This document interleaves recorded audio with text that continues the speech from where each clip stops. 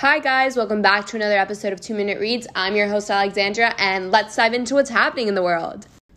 So to start off today's episode, we're going to be talking about what happened in Nigeria. Currently, Nigeria has been suffering floods that have submerged houses, businesses, and more.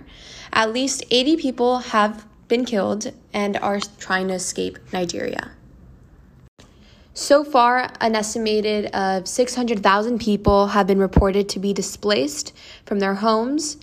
Many people are reaching out for help for the National Emergency Management Agency, the NEMA. This recent flood has been one of the many that has occurred in Nigeria over the past year. Nigeria has been facing many floods, devastating the community.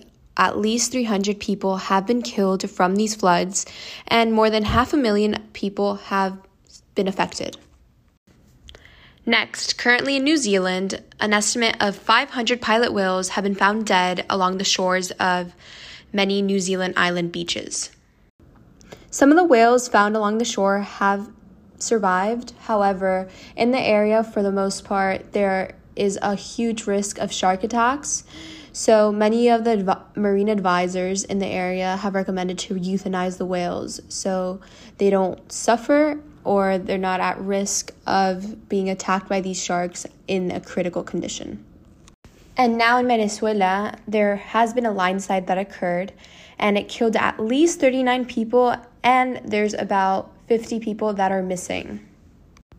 Roughly 1,300 families have been suffering from the landslide, along with 317 homes being demolished, and an estimate of 10,000 families who have been facing power outages, water issues, and more. Guys, now some good news. So currently, scientists have been experimenting with an acoustic alert system, and you guys are probably wondering, what does that mean? Well, basically, so over the past several years now, many whales have been crashing into ships off the Patagonia.